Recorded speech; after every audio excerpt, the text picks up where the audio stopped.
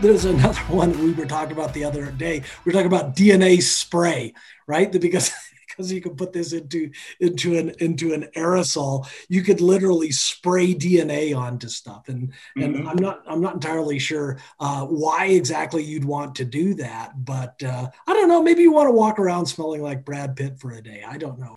Or what if you bought an expensive piece of jewelry and wanted to make sure that it was the real one and that it was yours? This is my custom ring or whatever, right? Yeah. And you might just say, this is mine. Or the whole idea of products, like if you buy an expensive handbag, it's very easy to get counterfeits that look really real. And it's very difficult to tell them apart. Or Cuban cigars.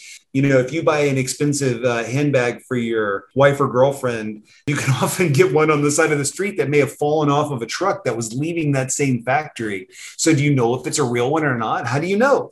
Well, I've done some reading of a gentleman who was talking about the application of nanobeads with DNA for the exfiltration of information. So if you wanted to pass the, let's say, the cavity search when leaving an autocratic country, and you happen to have a contact lens in that had nanobeads suspended in it with all the missile launch codes, so look for that in your next James Bond movie, right? That's going to be Q's new invention, right? Is going to be. Ooh, I like that. Yeah. It doesn't have to be a contact lens. It could be anything though, like your glasses frame or whatever, anything that you're taking, spray it on your lens like a lens cleaner. There you have it.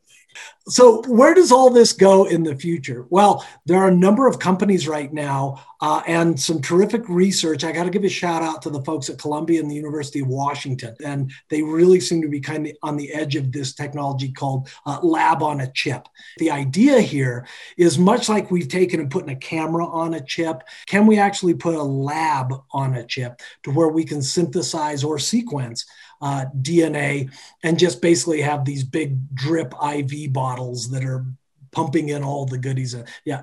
By the way, if you work in the lab on a chip industry, you know that that's not actually how they do it. That's how I envision it. So, Mark, the lab on a chip thing, though, isn't far away from what the mRNA people say that they're able to accomplish. They had the COVID genome sequenced after 2 days. And all of the delay in getting the vaccine out was just figuring out how to manufacture it at the right cleanliness at scale for the fluid that carries it into your body. It had nothing to do with the mRNA stuff. So as that comes together faster, manufacturing the stuff, you'll be able to start to see things for your body very quickly, and you won't have to go to a lab on a chip. You'll just go by the Moderna offices and, have that superpower that you've been looking for. Maybe it'll fix my myopia.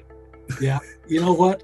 The Warriors are going to get one hell of a point guard in about 3 years. That's all I'm saying.